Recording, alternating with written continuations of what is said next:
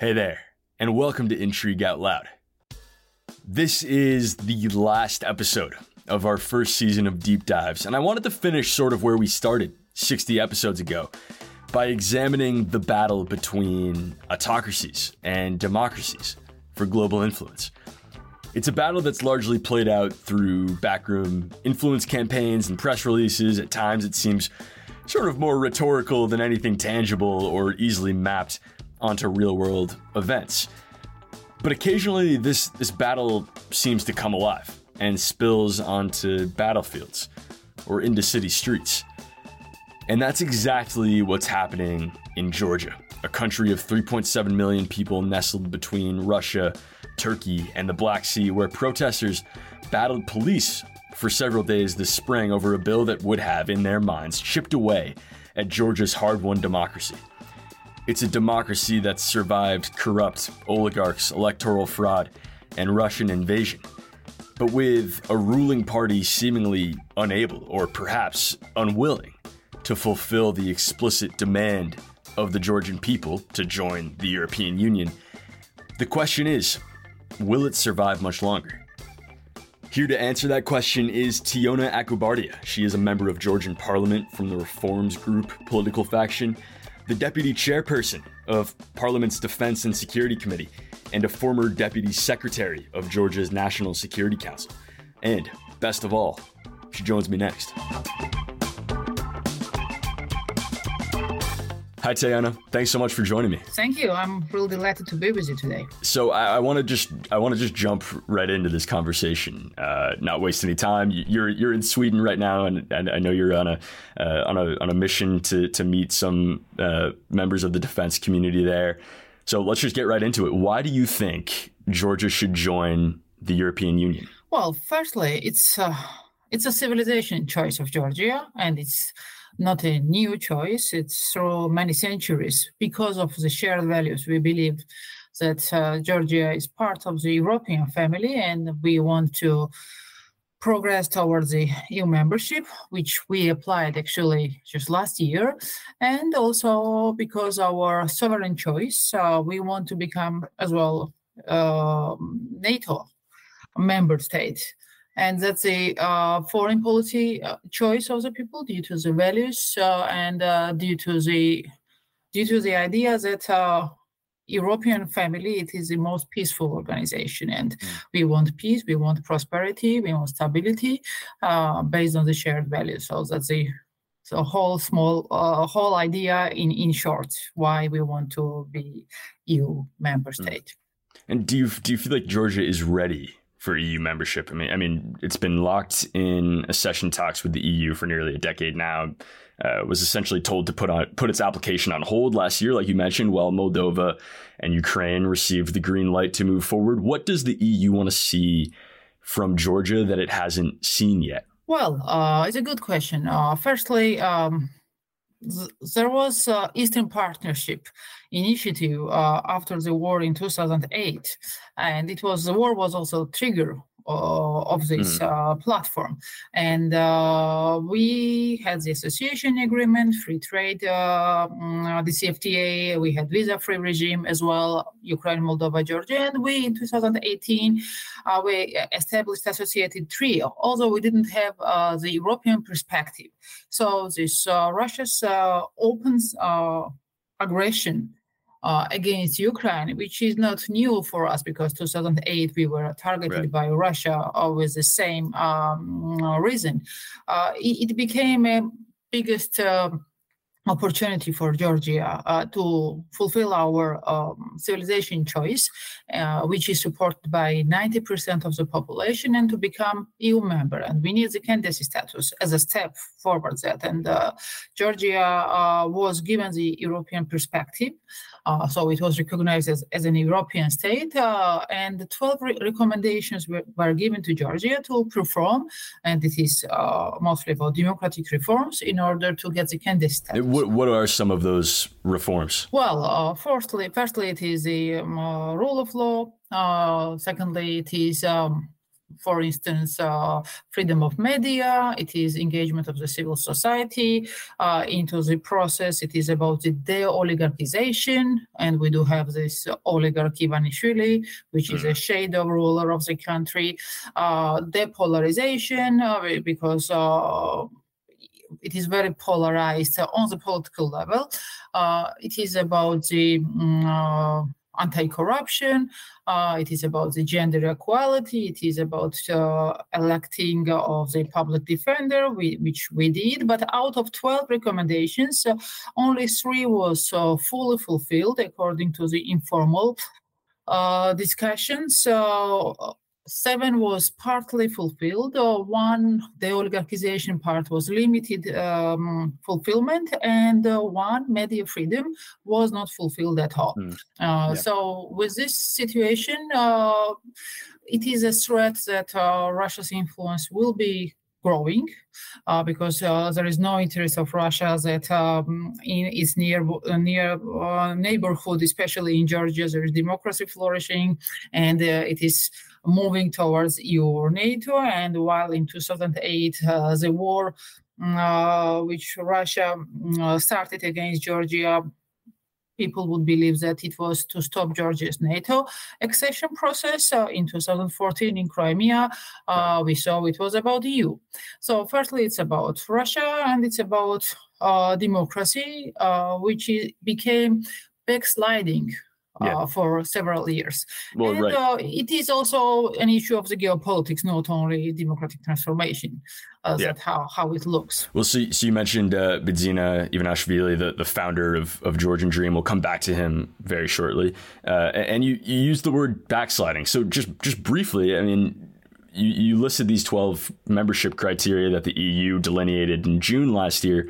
Is Georgia moving further away from meeting those criteria or getting closer? It sounds like you would say further away. Well, despite the fact that I'm criticizing the government because of no political will to join the EU and to perform those 12 recommendations, because it's all about will. It's nothing about difficulties of the legislation.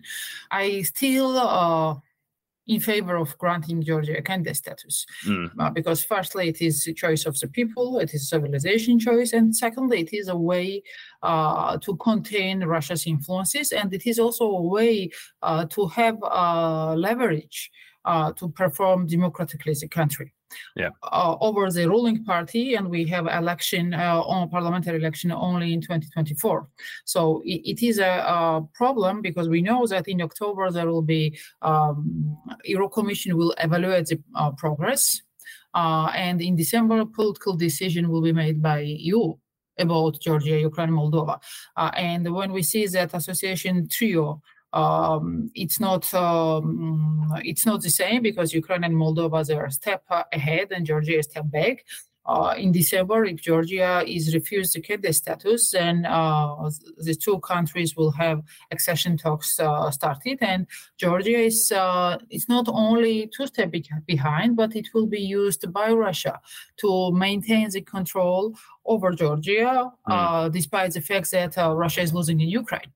And Georgia, it was a primary interest of Russia through many centuries, and it is also a gateway for the region, and that's what Russia is trying to now, because Russia for sure is losing in Ukraine, but Russia wants to maintain the power and the influence over the region, and especially Georgia, which is considered to be the EU's and the West's ally in the region. It's a fascinating argument, the idea that if you grant Georgia the status of an EU candidate, it will start behaving like an EU candidate. But Teona, there was an inflection point in Georgia's quest for membership earlier this year during protests over what's been dubbed the Foreign Influence Agent Bill. I mean, what was this bill? We call it Russian law. Yeah, well, it was inspired in a lot of ways by Russian law. So what did this bill say? The reason why we call it Russian law, it was because what Russia did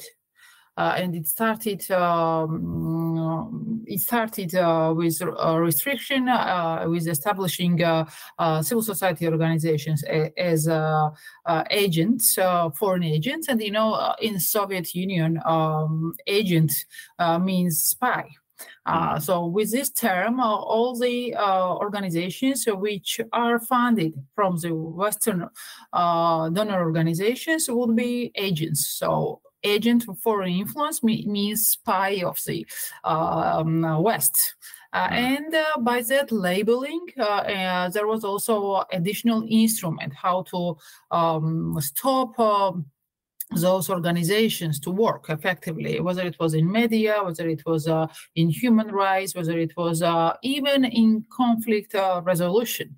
And I was also providing the example that while occupied Abkhazia, Abkhazia is occupied by Russia, and they're resisting to adopt this similar law which exists in Russia for 2 years. So what is the message from the capital of Georgia? That they're under Russian influence even more than occupied Abkhazia.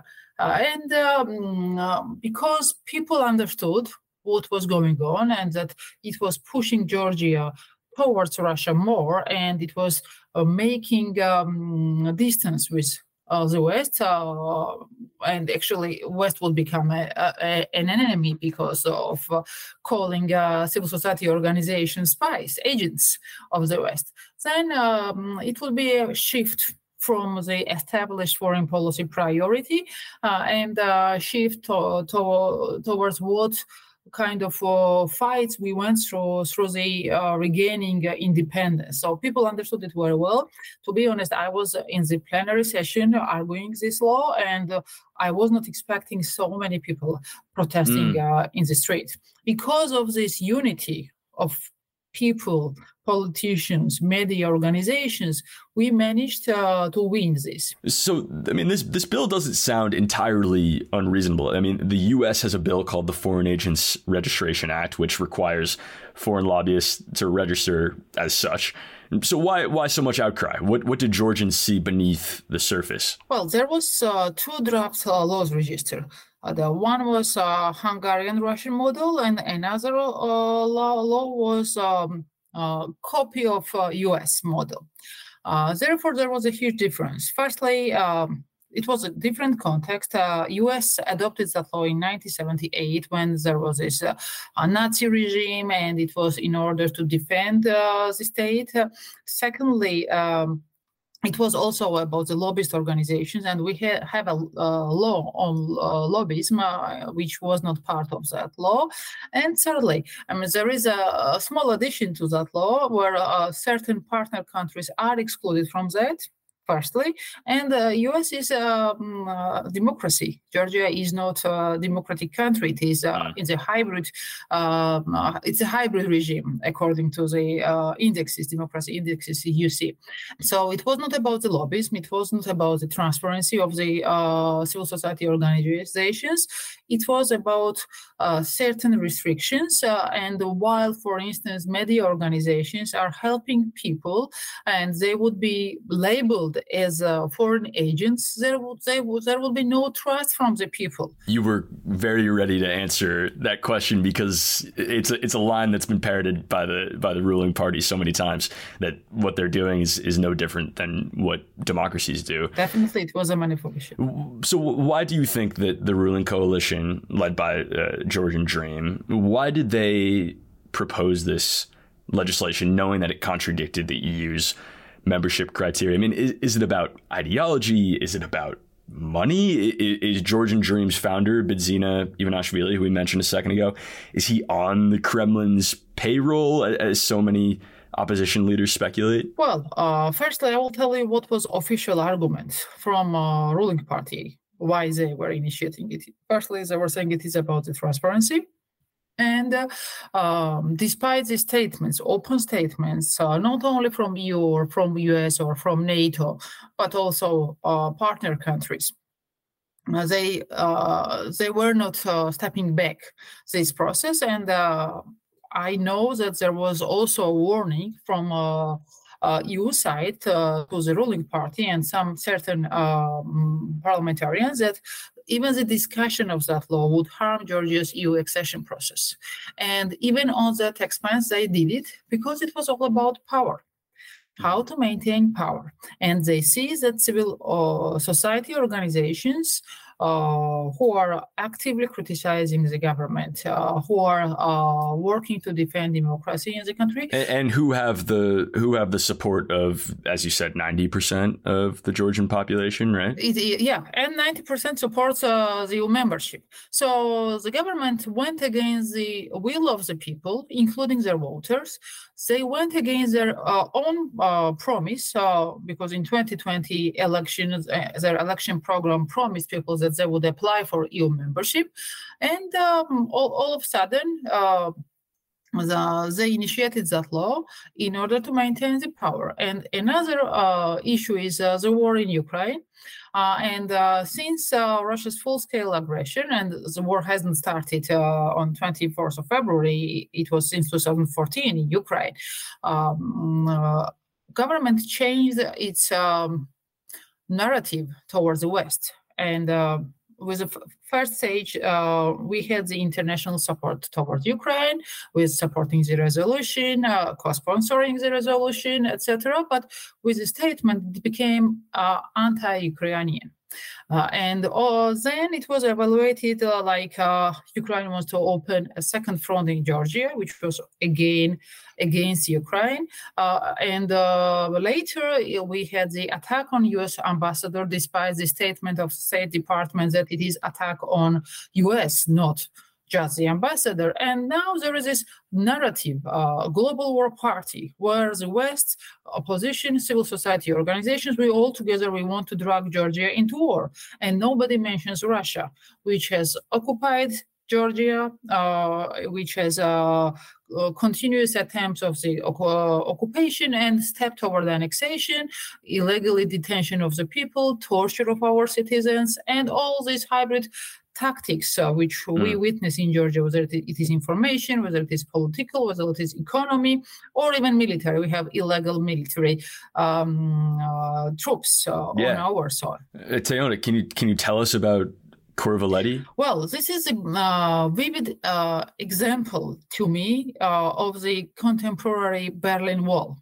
Because when you go to Corvaletti, and I go there often, and I'm also taking friends and partners to there to see these barbed wires, which is dividing people's life, which is dividing country. It's an interesting story.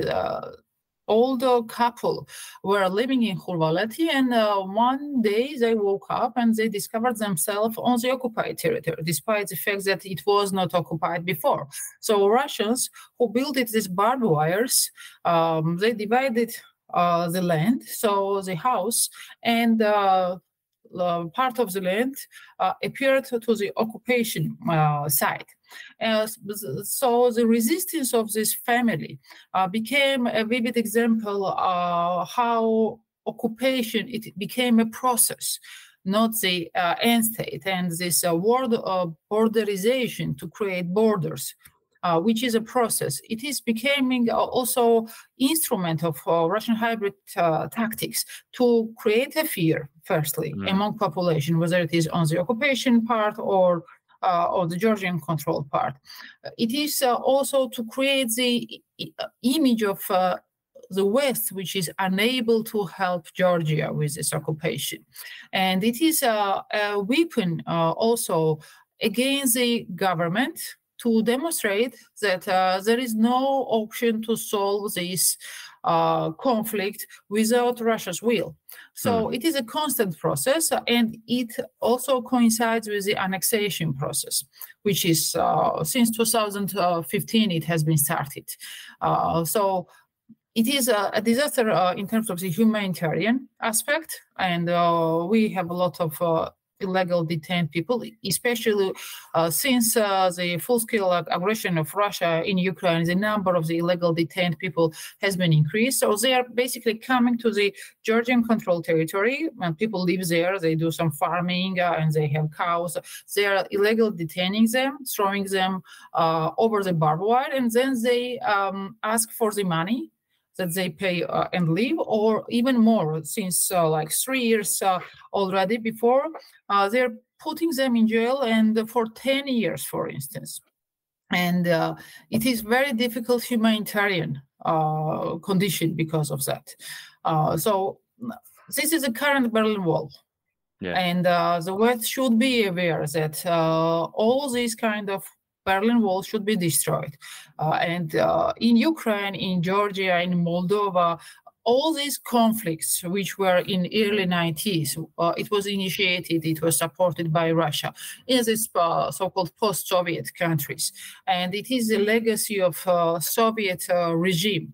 And it is the interest of Russia to create the conflict zones and to freeze it. And there is no frozen conflict anymore after 2008 Russia-Georgia war, because we saw how Russia can use the frozen conflict again to create a war, and then to recognize the independence of those breakaway regions and to use it as a leverage, not to let us to fulfill our sovereign foreign policy choice or domestic political choice, which is democracy, which is NATO and EU membership. So they don't want successful country nearby on the neighborhood, because they want to establish this spheres of influence and to erase the principle of sovereignty. That's what we witness in Ukraine now, but it is also happening in Georgia. And it is a hybrid, not open military escalation. That's why it's not that visible. But resistance, resilience, and support from the West, it is needed in order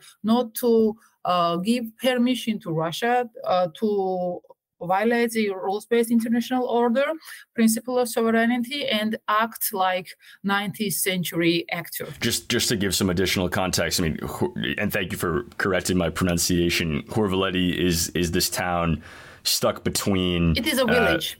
It is surrounded by Russian occupation forces. And how did they come to acquire the land adjacent to Horvaleti? They come and constantly grab the land.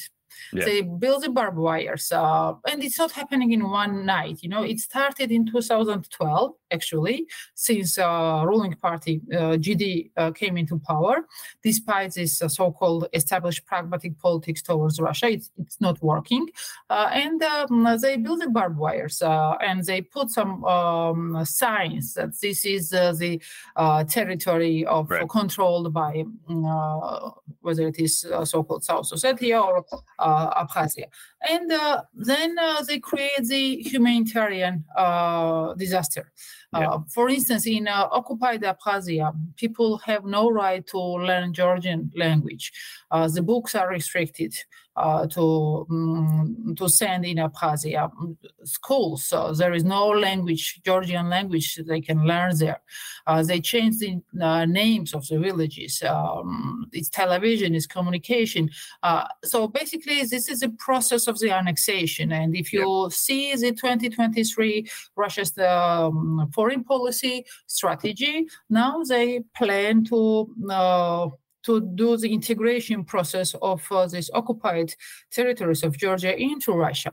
And it is smooth annexation up to 2030. That's what they plan to. And the context being that Abkhazia and South Ossetia are Georgia's sovereign territory that Russia invaded in 2008, is in the process of annexing, expelled the ethnic Georgian population, right? Am I doing this justice? Actually, the conflict started in the early 90s. Right. And it was very interesting. I mean, maybe not many knows about it. While Eduard Shevardnadze, who was Georgia's leader when the war in Abkhazia was in early 90s.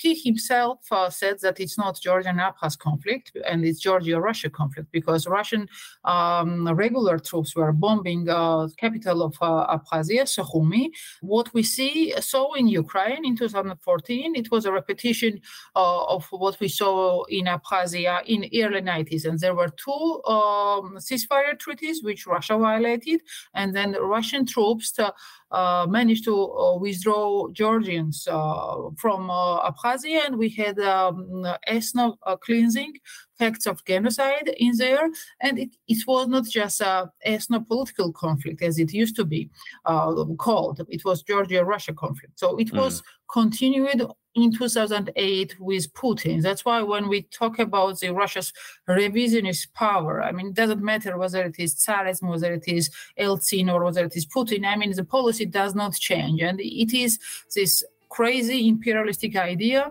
and to invade and to kill, and that's how to maintain the influence and power, and it should be ended. Otherwise, there will be no security, no stability in Euro-Atlantic space, in European continent, unless Russia can do such kind of things and is not punished for that.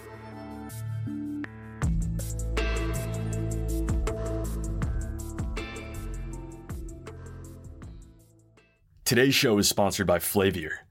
Flavier helps you curate your home bar with the classic, the crafty, and the rare gem spirits that match your personal taste. You can sample and train your palate with themed tasting sets, which are guaranteed to help you find your new favorites. Flavier is the best way to experience the spirit of exploration. Check out the link in the show notes to learn more.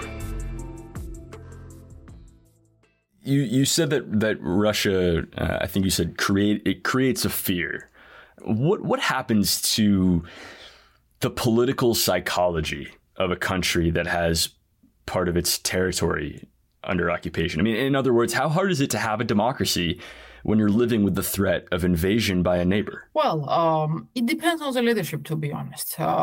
Despite the occupation, I mean, all the protests, whatever happens in Georgia, it is against Russia. Despite the poverty, despite many other problems, people only go out in the street against Russia's influences, against Russia's policy, which is to invade Georgia and to take us to the past where we don't want to be. And it is also about resilience and resistance. Unfortunately, with the government we have since 2012, it became a power. When they say that there is a global war party which wants to drag Georgia into war, they work on psychological trauma of the nation, because we went through 3 wars with Russia since regaining the independence, and we remember those wars. So, of course, nobody wants a war again. And when government claims that if opposition will come into power, or if West and opposition together will push us for democracy, there will be a war, it might be effective on the people's mind and heart because of those traumas.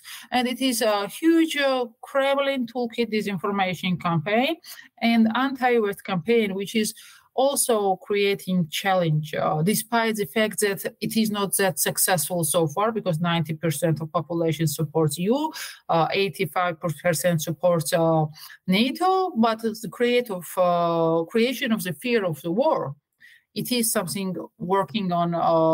It's a psychological operation to me, to be honest, and it is a challenge. So it is possible to transform country in a democratic way while we have this creeping occupation process. And the only way to do the territorial integrity, to restore the territorial integrity of the country, it is even NATO for us. We said, even with the previous government, Mikhail Saakashvili, he said that only by peaceful means he sees the restoration of the country's territorial integrity. And this is the obligation which is continued not only by the ruling party, but also by all opposition parties. And it has been said by all of us as well. And the idea how we see that when Russia is leaving the occupied regions with its illegal troops. It is only to provide them perspectives that Georgia is on the way of EU and NATO, and Georgia is stable, secure, and prosperous. And then people living there, free from Russia's influences, will make a choice for better life. This is a similar toolkit of the disinformation and propaganda I see in Tbilisi and I see in Sukhumi. And the only way to stop it, it is to have pro-Western, democratic new government, I hope in 2024 elections. And it is that Russia is weakened, Ukraine wins, and it should spread also on Georgia as well as Moldova, because they have also a similar problem. And also Azerbaijan and Armenian conflict will be finalized with a peace deal. And I know US has a huge role in that, and I'm hoping that it will be successful. So just to put a pin in this, you reject the idea that ruling party leaders have espoused that Georgia should aspire to European integration, but only when there's a change in leadership in Moscow. I mean, you are saying that Georgia's fate should be delinked from Russia's, that Russia's move away from the West doesn't mean that Georgia has to follow. Am I following your logic here? Well, let me be clear. Georgia should fight for its foreign policy priority. I mean, democratic reforms, which is necessary for the candidacy status. Also resilience and resistance, which is also a concept to counter Russia's increased influences. And it's not Russia who has to decide the future of its neighbors, but it should be countries who decide that. Therefore, now with this current government, it is getting more and more difficult because of not willingness to perform democratic reforms. Firstly, it is like before the war, we saw that there was this dancing of tango with both West and Russia. Now it is more shifting to Russia than to West. And we see that with these anti-West narratives, it creates the challenge to isolate Georgia from the West, which increases the threats from Russia, because there will be no security guarantee from Russia. For sure, they will ask for more and more until we are all under Russia's control, whether it is occupied Abkhazia, Tskhinvali, or Tbilisi. That's what Russia wants to. And this government is not working on the established national interests. They work for maintaining the power, and they are afraid of Russia. That's why they are more under Russia's influence than any government we had before. Might the events of last weekend, the coup, mutiny, whatever happened in Russia, could that cause some folks in Georgian Dream to reconsider this, abiding faith in Russia as a stable, reliable, if at, of course, times menacing partner? Could that calculus start to shift? Well, that's another stupidity to me of the government, because despite the signs of weakness of Putin and whatever happened, it was a sign of weakness of Putin. And whatever Lukashenko saving Putin's face, whatever. But it was a announcing of end of Putin's regime or end of Putin, and. With this situation, whole one day, responsible government actors just they went into shade. They did no statement. We were asking to discuss it on the National Security Council meeting because it created a challenge for Georgia, whether it was the Russia's migrants, whom we have a lot already, whether it was possible threat from Chechnya, which is very near to Georgia. And next day, they started to blame opposition that we supported Prigozhin, despite the fact that we supported both sides because it makes Russia weaker. So instead of proper discussion, instead of the image which demonstrated the weakness of Putin's regime, they continue this propaganda. And there was no any kind of lessons learned on the narrative level. And I doubt that even behind the narratives, there is any lessons learned. And prime minister, for instance, he told me that Russia is the biggest nuclear state. And this perception of Russia's strengths they create, to me, it is funny, but it is at the same time dangerous because despite the threat, and yes, we do have threat because Georgia is a small country, it's already occupied partly, occupation line from the capital is 37 kilometers and it's very near to the main highway, etc., etc. We should have increased resilience, defense capability, stronger communication and support from our Western allies, and also stronger support to Ukraine, because despite the fact that we have the strategic partnership, government do not talk anymore to Ukrainian government, and there is zero cooperation, unfortunately. It has its also other reasons, but in this situation, while both of our countries are occupied by Russian troops, and it's 20% for both cases, and in case that when we want together to join EU and NATO, it should be a proper communication, proper cooperation. But we see totally different picture. Well, some call ruling party pro-Russians, some call Russians, but whatever you call it, it is helping Russia to increase influences over Georgia, and it is isolating Georgia from the West. Well, last question. I asked you at the beginning why you think Georgia should join the EU. Is it still possible? I do believe it is possible because firstly, we have the European perspective. So it is a recognition of Georgia that it is a part of the Europe, and we need to perform the reforms. I know this will be a very painful process, but I still believe that without joining NATO, it will be very difficult to join the EU because we need the security guarantees. We need the security umbrella. And Georgia, for many years, participating in Kosovo, in Iraq, in Afghanistan, military, this peacekeeping mission, Georgia was number 2 country after US, or number 1 per capita, participating in this international NATO peacekeeping operations. We can be also we can contribute to this peace, not only to use all these goods from NATO. And I think that if Georgia would have membership action plan in 2008 instead of this promise that we would become one right day NATO country in line with Ukraine,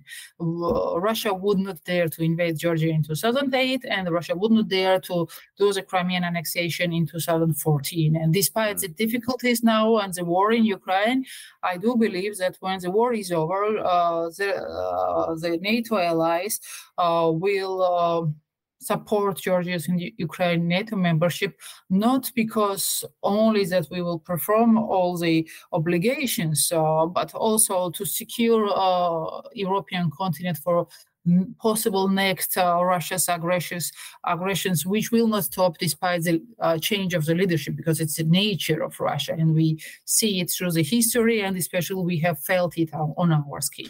Well, Teona, thank you so much for your time. I'll let you get back to your time in Sweden.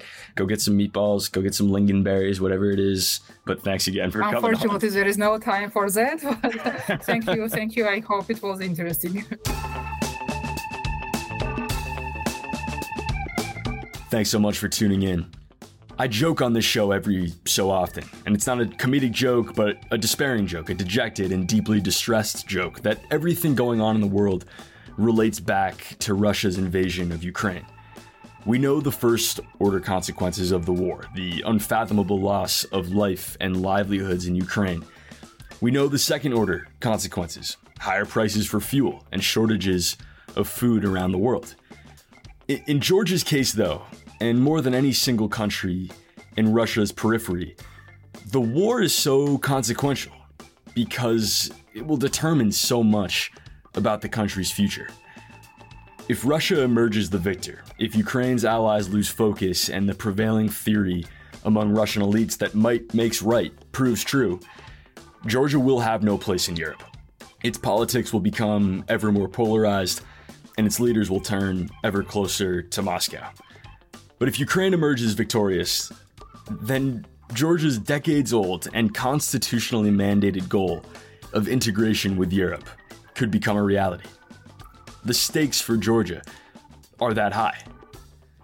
As I said at the beginning, this is our last deep dive for the next few months. We'll continue doing our news recaps after a short break next week, but I just wanted to say thank you to everyone who's joined us for the first leg of this journey. I can't wait to see what next season brings.